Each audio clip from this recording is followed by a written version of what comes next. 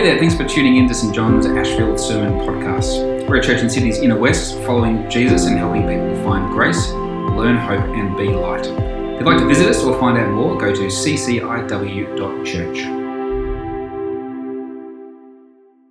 The first reading, as Louisa just mentioned, is from the book of Daniel. If you have a Red Pew Bible anywhere around you and like to do things with paper Bibles, it is on page 725 of the Red Pew Bibles, Daniel chapter 8. Otherwise, it's on the screen, or you could look it up on your phone. All those options. But Daniel chapter 8, the whole chapter. In the 3rd year of the reign of King Belshazzar, a vision appeared to me, Daniel, after the one that had appeared to me at first. In the vision, I was looking and saw myself in Susa, the capital, in the province of Elam, and I was by the river Ulai. I looked up and saw a ram standing beside the river. It had 2 horns. Both horns were long, but one was longer than the other, and the longer one came up second. I saw the ram charging westward and northward and southward. All the beasts were powerless to withstand it, and no one could rescue from its power. It did as it pleased and became strong. As I was watching, a male goat appeared from the west, coming across the face of the whole earth without touching the ground. The goat had a horn between its eyes. It came towards the ram with the 2 horns that I had seen standing beside the river, and it ran at it with savage force. I saw it approaching the ram. It was enraged against it and struck the ram, breaking its 2 horns. The ram did not have power to withstand it. It threw the ram down to the ground and trampled upon it, and there was no one who could rescue the ram from its power. Then the male goat grew exceedingly great, but at the height of its power, the great horn was broken, and in its place there came up 4 prominent horns towards the 4 winds of heaven. Out of one of them came another horn, a little one, which grew exceedingly great towards the south, towards the east, and towards the beautiful land. It grew as high as the host of heaven. It threw down to the earth some of the host and some of the stars, and trampled them. Even against the prince of the host, it acted arrogantly. It took the regular burnt offering away from him and overthrew the place of his sanctuary. Because of wickedness, the host was given over to it together with the regular burnt offering. It cast truth to the ground and kept prospering in what it did.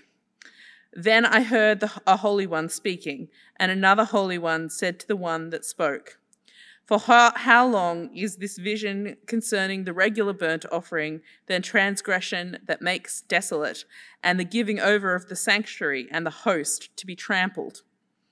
And he answered him, "For 2,300 evenings and mornings, then the sanctuary will be restored to its rightful state." When I, Daniel, had seen the vision, I tried to understand it. Then someone appeared standing before me, having the appearance of a man. And I heard a human voice by Ulai saying, "Gabriel, help this man understand the vision." So he came near to where I stood, and when he came, I became frightened and fell prostrate. But he said to me, "Understand, O mortal, that the vision is for the time of the end." As he was speaking to me, I fell into a trance, the face to the ground. Then he touched me and set me on my feet. He said, "Listen, and I will tell you what will take place later in the period of wrath, for it refers to the appointed time of the end.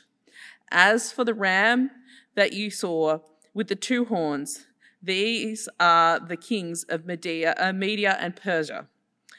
The male goat is the king of Greece, and the great horn between its eyes is the first king. As for the horn that was broken, in the place of which 4 others arose, 4 kingdoms shall arise from his nation, but not with his power. At the end of their rule, when the transgressions have reached their full measure, A king of bold countenance shall arise, skilled in intrigue. He shall grow in power, shall cause fearful destruction, and shall succeed in what he does. He shall destroy the powerful and the people of the holy ones. By his cunning he shall make deceit prosper under his hand, and in his mind he shall be great. Without warning he shall destroy many, and shall even rise up against the prince of princes. But he shall be broken, and not by human hands. The vision of the evenings and the mornings that has been told is true. As for you, seal up the vision, for it refers to many days from now. So I, Daniel, was overcome and lay sick for some days. Then I arose and went about the king's business. But I was dismayed by the vision and did not understand it. The second reading from the New Testament is from John chapter 16, which, if you are reading along in the Pew Bibles, is on page 878. And it's John chapter 16, verses 1 to 4. I have said these things to you to keep you from stumbling. They will keep you out of the synagogues. Indeed, an hour is coming when those who will kill you will think that by doing so they are offering worship to God. And they will do this because they have not known the Father or me. But I have said these things to you so that when their hour comes, you will remember that I told you about them. I do not say these things to you from the beginning because I was with you. This is the word of the Lord. Good evening, everyone. Richard's my name. I'm the site pastor here at St John's in Ashfield, one of those 3 sites, as Louisa mentioned, that makes up Christchurch Inner West. My job's to look after what happens here at the 10 a.m. and 6 p.m. congregations. Great to have you with us this evening, and especially great to be beginning what is a really, really wacky but also quite wonderful section of the scriptures in this second half of Daniel. We'll come to particularly what we're going to get into in chapter 8 in just a little while. I want to begin by giving you a bit of a history lesson, though, actually. For many years, Northern Ireland was rocked by violence that came to be known as the Troubles. Unionists and Loyalists wanted Northern Ireland to remain part of the United Kingdom, while Irish nationalists and Republicans wanted to leave the UK and form a unified Ireland with the Republic of Ireland in the south and Northern Ireland in the north. In fighting between these two groups and between the British forces between the late 60s and the late 90s, 3,500 were killed, including about 2,000 civilians. In January 1972, one of the worst instances of civilian deaths occurred, an incident that came to be known as Bloody Sunday. 13 unarmed men were shot dead by the British Army at a protest rally, prompting reprisals by Irish nationalists over the rest of that year that killed about 100 members of the security forces. It became one of the defining moments of the Troubles. Now, in the early 1980s, reflection on that particular day and the horrors of it and the seemingly endless violence in the north of the island prompted an up-and-coming rock band from the north side of Dublin to write one of their most famous songs named Sunday Bloody Sunday, reflecting particularly on that event from which the song takes its name. Now, a bit of musical education for you here as well as the history, right? This is the all-time greatest rock band in the world, and this is one of the all-time greatest songs in all of rock music history. And in part, what makes it not just a great rock song, but actually a great protest song, and especially powerful as a live performance, is that actually it's kind of animated by this sheer kind of rage, actually righteous anger, indignation against the violence that continued to sweep the nation of Ireland, where you two and the band members are from. I could quote the lyrics for you. I could even try to sing it for you, but it's even better just to hear a little bit of it yourself. So I'm going to actually let you watch a little bit of the band performing this song together. If you're on the live stream, I can't show you the video on the live stream because copyright is a thing. And so Stephanie, who's on the live stream desk tonight, is going to post a link for you in the chat so you can have a bit of a watch of it. I'm just going to play you a couple of minutes of this. Here they go, performing the song together. It'll be real fun just to watch the whole thing, but I won't, you can go and look it up later on. It's a tremendously powerful song, and as I say, kind of driven by this sense of rage and indignation against the violence that was sweeping Ireland throughout much of the second half of the 20th century. I've only given you a snippet of the song, but already you can hear what I think is one of the most brilliant things about it, the repeated refrain that comes again and again through the song. How long must we sing this song? It's a refrain, actually, that's borrowed from the Psalms, where God's people, both in response to their own individual troubles and the troubles that come upon Israel as a whole, cry out, "How long, O Lord? Will you forget me forever? How long must I bear pain in my soul? How long will our enemies be exalted over us?" Now, Northern Ireland, of course, isn't the only place that has experienced troubles of various kinds, and we find ourselves actually in many ways in troubling times in the world today.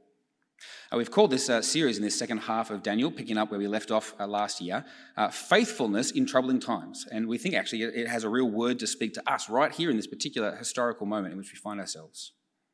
In the world around us today, we see Russia continuing its grueling bloodshed in Ukraine. We see China flexing its muscle in our own geopolitical backyard. We see Christian believers continue to be slaughtered in places like Afghanistan. We see nations like America continue to sacrifice their own children on the idolatrous altar of gun ownership.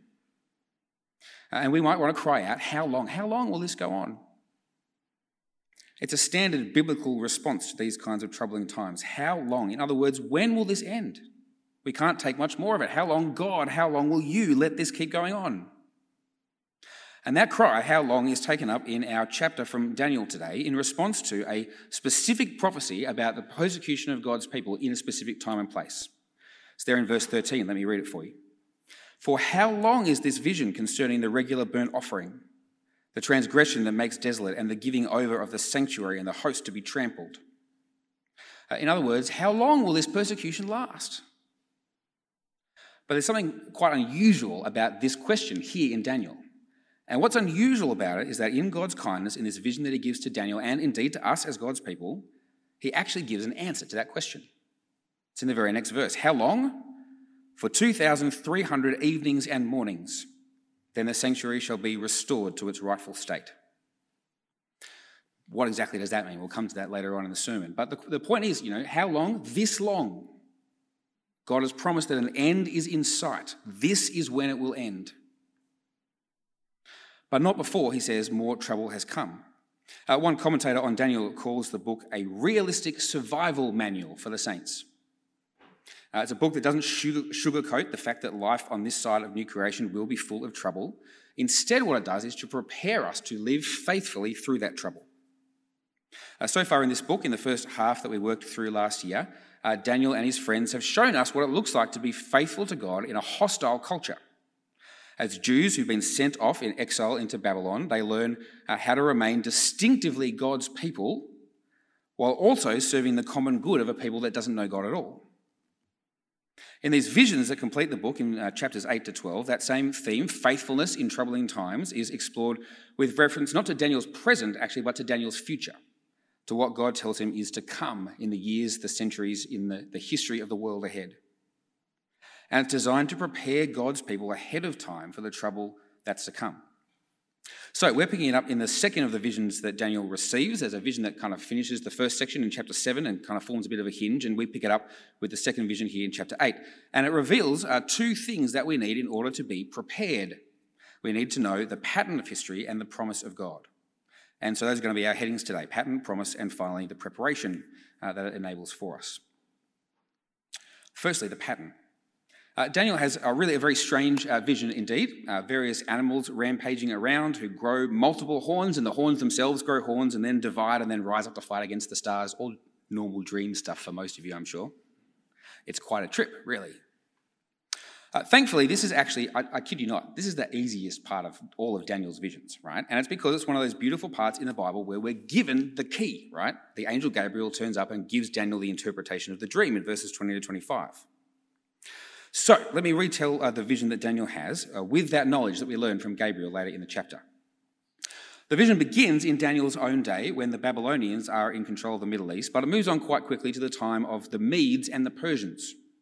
Under King Cyrus, Persia had gained the upper hand over the former Median Empire and absorbed it into the one kingdom, the Medo-Persian Empire.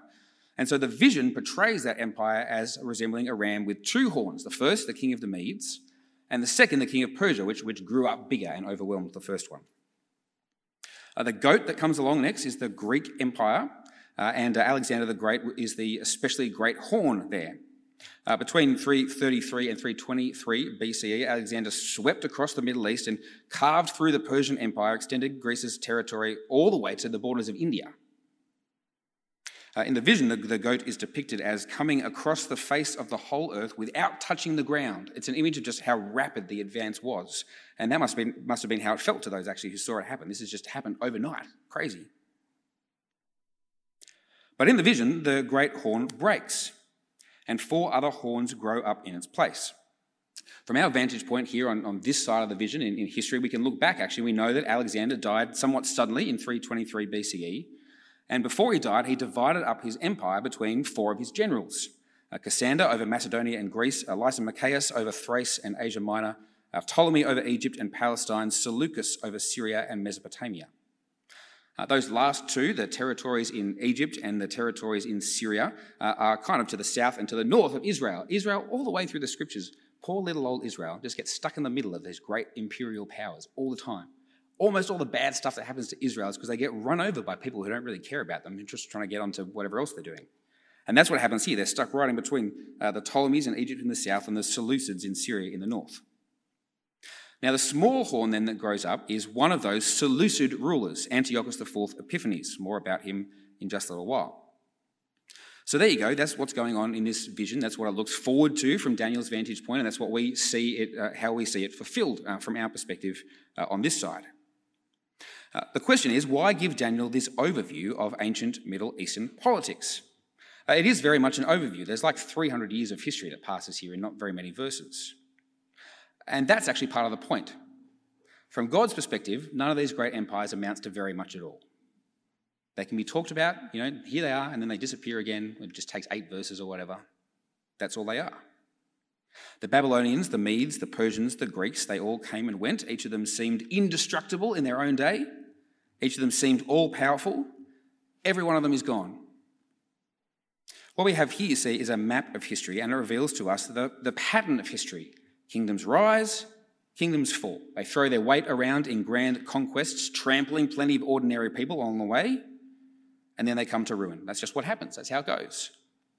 Alexander the Great, where's he now? Worm food. What became of his empire? Dust.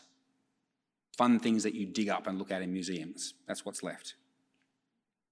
And the same goes for all those empires that have come and gone ever since, for the Romans, for the Byzantines, for the Austro-Hungarians and the Soviets, even for the French and the British. And the same will one day happen to the resurgent Russia and to China and to the American empire such as it is and to whoever else happens to come in the future after them. When viewed from God's perspective, there's a pattern to history. Empires rise, empires fall. None of them last forever. Grand geopolitical victories fade into insignificance. But as they say, the personal is political, or to flip it the other way, the political is personal. And from the perspective of little old you and me down here on the ground, right, or for little people like us who've lived throughout these empires, a great deal of damage can be done by those empires in their day, can't they? And so Daniel's vision zooms in on one particular suffering of God's people under the reign of the little horn, Antiochus IV Epiphanes. He's one of those Seleucid kings in kind of Syria and to the north and east of Israel who ruled after the breakup of the Greek Empire. He's a little horn, right? He's small by comparison to the other kings who are described here. He's nothing like Alexander the Great. And yet the scriptures here tell us that he grew as high as the host of heaven and threw down to the earth some of the hosts and some of the stars. In historical terms, what Antiochus IV Epiphanes did was to try and take on the Ptolemies in Egypt to the south and made a mess of it, basically, failed. But seemingly he took out his rage at being unable to complete that conquest on little old Israel caught in the middle between these two empires, as they so often were. It wasn't a massive advance like Alexander the Great's, and yet for the people of God it was a total disaster. This king even, the scriptures tell us, acted arrogantly against the prince of the host, that is, against God himself. And the particular way that he did that the vision's interested in here, is that he's taken the regular burnt offering away from God and overthrown the place of his sanctuary. We know from history that Antiochus IV Epiphanes banned the Jews from making their regular temple sacrifices and instead took his own sacrifices to the pagan gods of Greece and Rome and made them in the temple in place of the worship of Yahweh. Even more than that, he gave himself that name you've heard me say already, Epiphanes, meaning revelation. He even wrote on the coins that were distributed in his kingdom, Epiphanes, Zeus. I am Zeus incarnate. I'm the manifestation of the great God.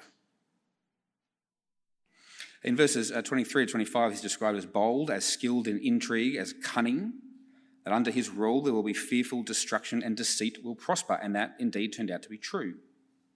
He slaughtered entire families of Jews if even one of them continued to make their daily sacrifices. He blackmailed and bribed their priests and got them all on his side against the people. He destroyed their holy places and their scrolls. Antiochus IV Epiphanes was an incredibly nasty piece of work.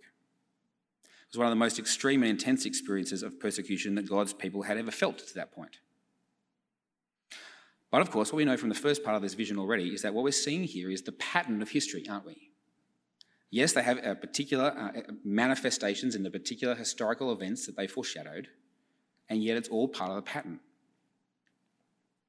It isn't the only time you see that evil such as this has occurred against the people of God. Rightly, in my view, Jews have often seen in Daniel 8 and in Antiochus IV Epiphanes' reign of terror a foreshadowing of the Holocaust that would come in the Second World War. And Christians too have suffered through reigns of terror throughout history, from Roman emperors to atheistic communist states in Eastern Europe and in China to Islamic states in the Middle East to roving warlords in Africa. What happened under Antiochus in the 2nd century is still happening every day to Christian believers in our world. It happened just last week, actually, just last Sunday, when Islamic militants burst into a church service in Nigeria in the middle of them praying the Lord's Prayer together, as we will tonight. And with guns and dynamite, they murdered 50 men, women and children, sisters and brothers of ours. Such horrors really actually are an epiphany of sorts. They reveal what's really going on when people rise up in violence, not only against God's people, but against the rest of the world as well. Any violence is an affront to the one true and living God. And yet the evil and idolatrous excesses of any empire, or a gang of thugs for that matter, is most clearly an affront to God when that violence is directed specifically against his own people. Instances like that expose the true nature of any human power that refuses to submit itself to the Prince of Princes. And what do we do when we see it? We cry out with the psalmist, don't we? How long, O Lord, will you allow this? How long will this go on? How long until you make it stop? Do something about it. Here in Daniel 8, as we mentioned before, there's an actual answer to that question. There's an answer to the how long question. It comes in the form of a promise. That brings us to point 2.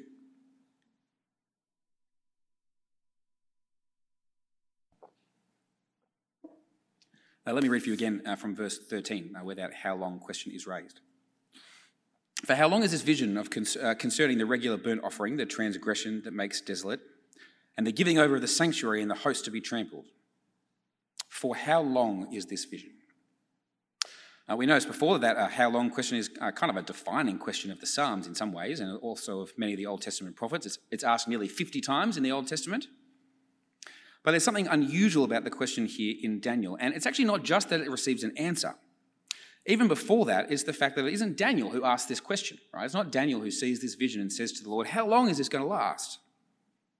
No, actually it's a conversation between two what's described as holy ones, two of the angelic beings who serve the Lord in heaven.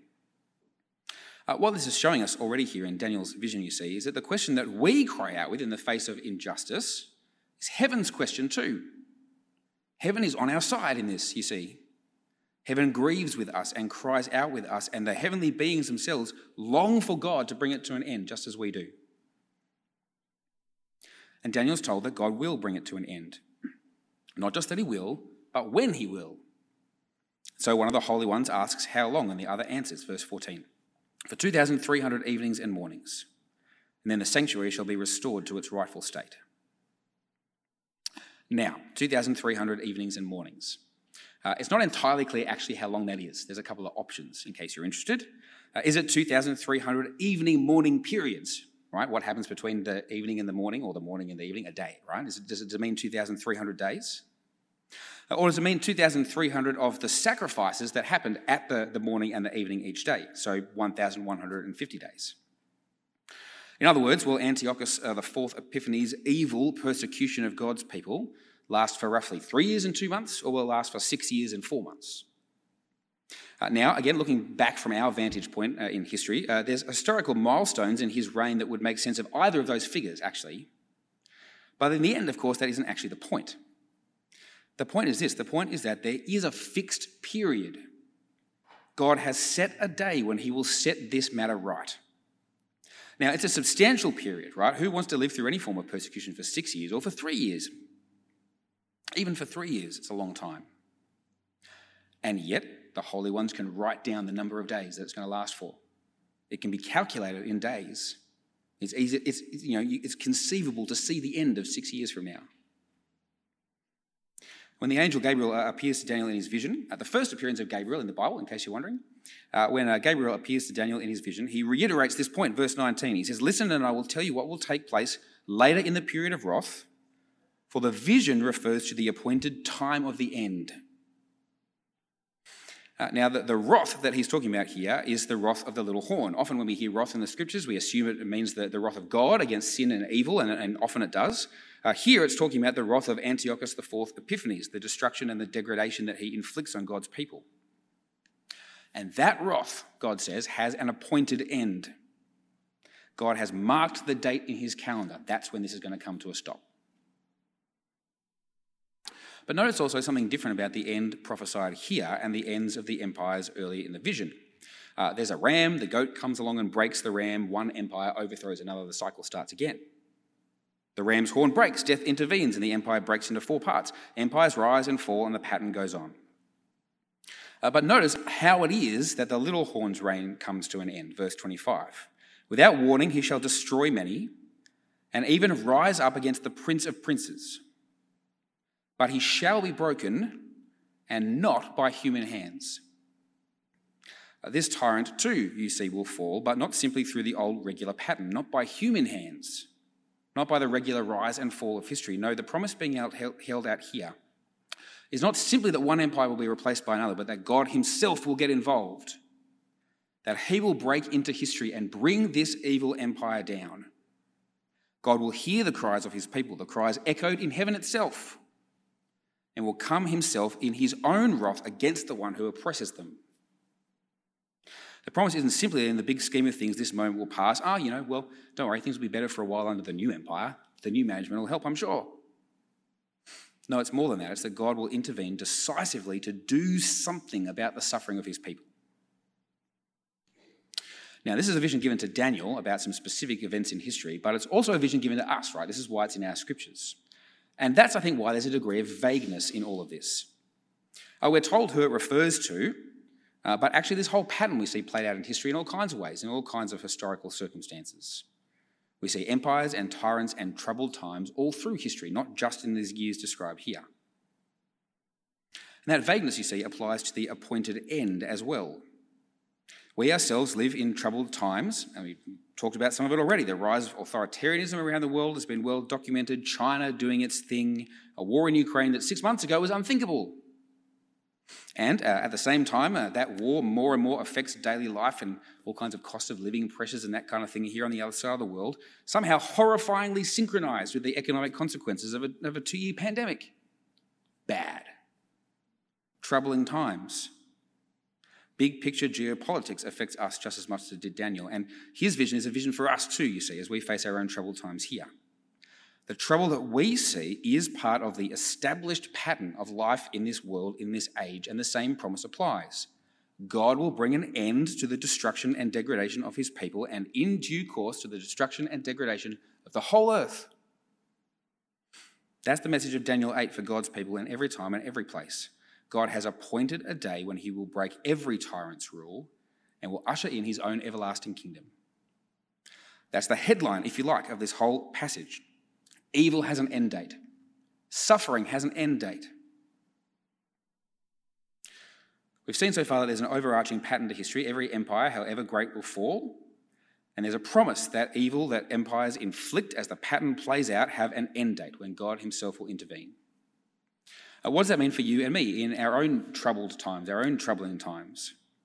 That's what we're going to consider briefly as we come to our final point. How does this help us in our preparation for living faithfully through times like this? I want to unpack that a little bit by looking right at the very last verse of the passage where Daniel gives his own response to this vision. And there's something kind of lovely and disarmingly real about Daniel's response here. Have a look at the final verse, verse 27. So I, Daniel, was overcome and lay sick for some days. Then I arose and went about the king's business. But I was dismayed by the vision and did not understand it. A few observations about this. First, notice where Daniel finishes. He didn't understand the vision. And you kind of hear him say that and you go, didn't you just have like an angel come and tell you what was going on in the vision and still you didn't understand it?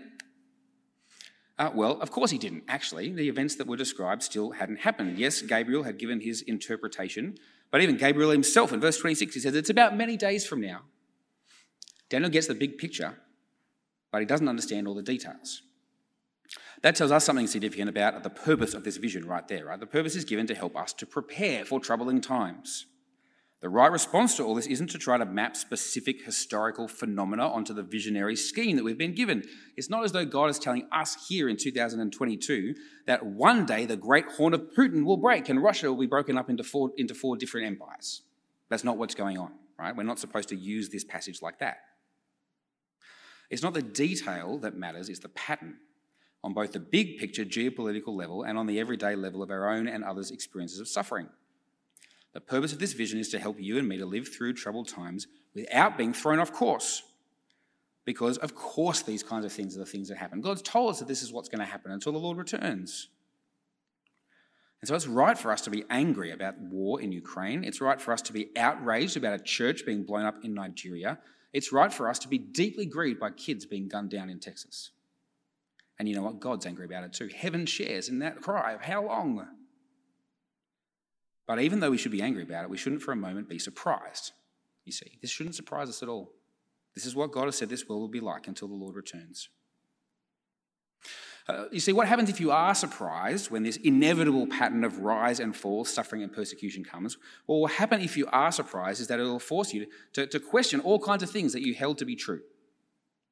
Unexpected twists and turns in our lives, whether global or personal, cause us to question what we thought we knew. Where was God when this happened? Why did this happen to me? I thought I knew what my life was going to look like and now it's all fallen apart. I thought God loved me. Troubled times can knock you over. But God says troubled times will come. They will come. Don't be surprised by it. Trouble is the pattern of this age. And this vision is given to us to prepare us for such times so that when they come, instead of being knocked over, we can stand, knowing that God's own sovereign rule over history has not been knocked off course. He knew this was going to happen. And that He's set a day when this trouble and every trouble will be brought to an end. God hasn't kind of just left the scene of the accident. He hasn't ceased being good. He prepares us in hope to endure the troubles that will absolutely come our way. Now, what's actually going to happen to you instead of just falling apart when trouble comes your way? What's going to happen to you if you actually allow this vision to prepare you for troubling times? I think one way to describe it, we see it from Daniel here in this final verse of the chapter, is that we'll be able to face those kinds of times with a sort of confident humility. Notice again how Daniel responds to the vision. At first, what he does actually is chuck a sickie. I was overcome and lay sick for some days. Can't go to work. Too sick, had a bad dream. Got to stay in bed. Fair enough. It's a pretty intense dream. I don't think I've had a dream that intense before. But notice what he did next. Then I arose and went about the king's business. Daniel gets up and he goes to work. And you've got to remember what Daniel's job is at this point, right? He works for the king of Babylon, whose kingdom God has just shown him in a vision will not last, whose power and glory will in the end amount to nothing, and who will doubtlessly crush a bunch of ordinary people along the way, even if he's not that bad as a ruler of an empire. That's Daniel's job. He works for this guy. But he gets up and he gets on with the king's business. He continues to serve that king, even actually to let that king set the agenda for him. In other words, the pattern and the promise revealed in the vision enable Daniel to get on with contributing to the world, even to the pagan world in which he finds himself, even to the world that is hostile in so many ways to his faithfulness to the God of Israel.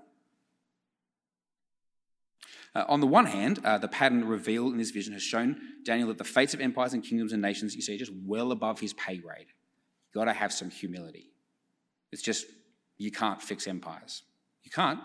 Stop thinking you can. You can't do it. You can't fix empires. On the other hand, the promise revealed in this vision has shown Daniel that whatever evil is inflicted by empires and kingdoms and nations along the way won't have the last word. And therefore, you see, he can confidently get about doing what good he is able to do in his God-given time and place, leaving the ultimate results, even of his own work, in God's hands. He's free to get about the king's business with humble confidence that the business of the King of Kings will ultimately prevail. Daniel's taken to heart the promise of the vision that God's justice will break every evil and oppression, but not by human hands. It's a message that we need to take to heart as well. And if we do, we're going to be able to keep pursuing the good that God sets before us, even when the world around us seems to be coming apart at the seams. And we'll be able to do it without trying to shoulder too much of the burden, more than God has given you to do, but to do what God has given you to do to the best of your ability in order to actually love and serve the world of which God has made you a part. We'll be able to put our hands to whatever projects we're given, whether they're of international importance or whether or not they're relatively invisible, whether they affect whole cities or single families or even just one other person.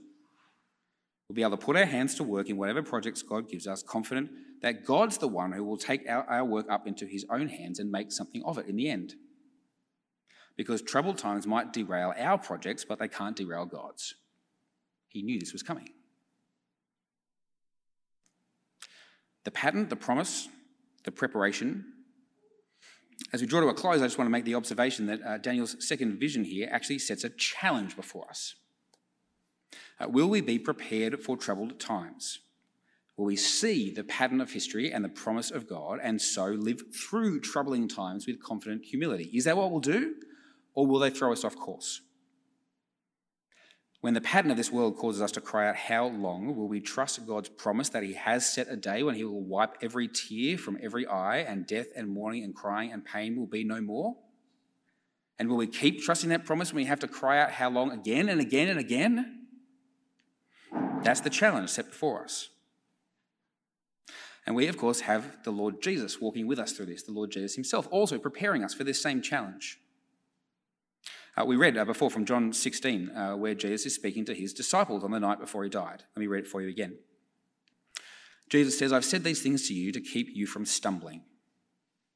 They will put you out of the synagogues. Indeed, an hour is coming when those who kill you will think that by doing so they are offering worship to God. And they will do this because they have not known the Father or me. But I've said these things to you so that when their hour comes, you may remember that I told you about them. You hear what Jesus is saying? Jesus' words, like Daniel's vision, prepare us for what's coming.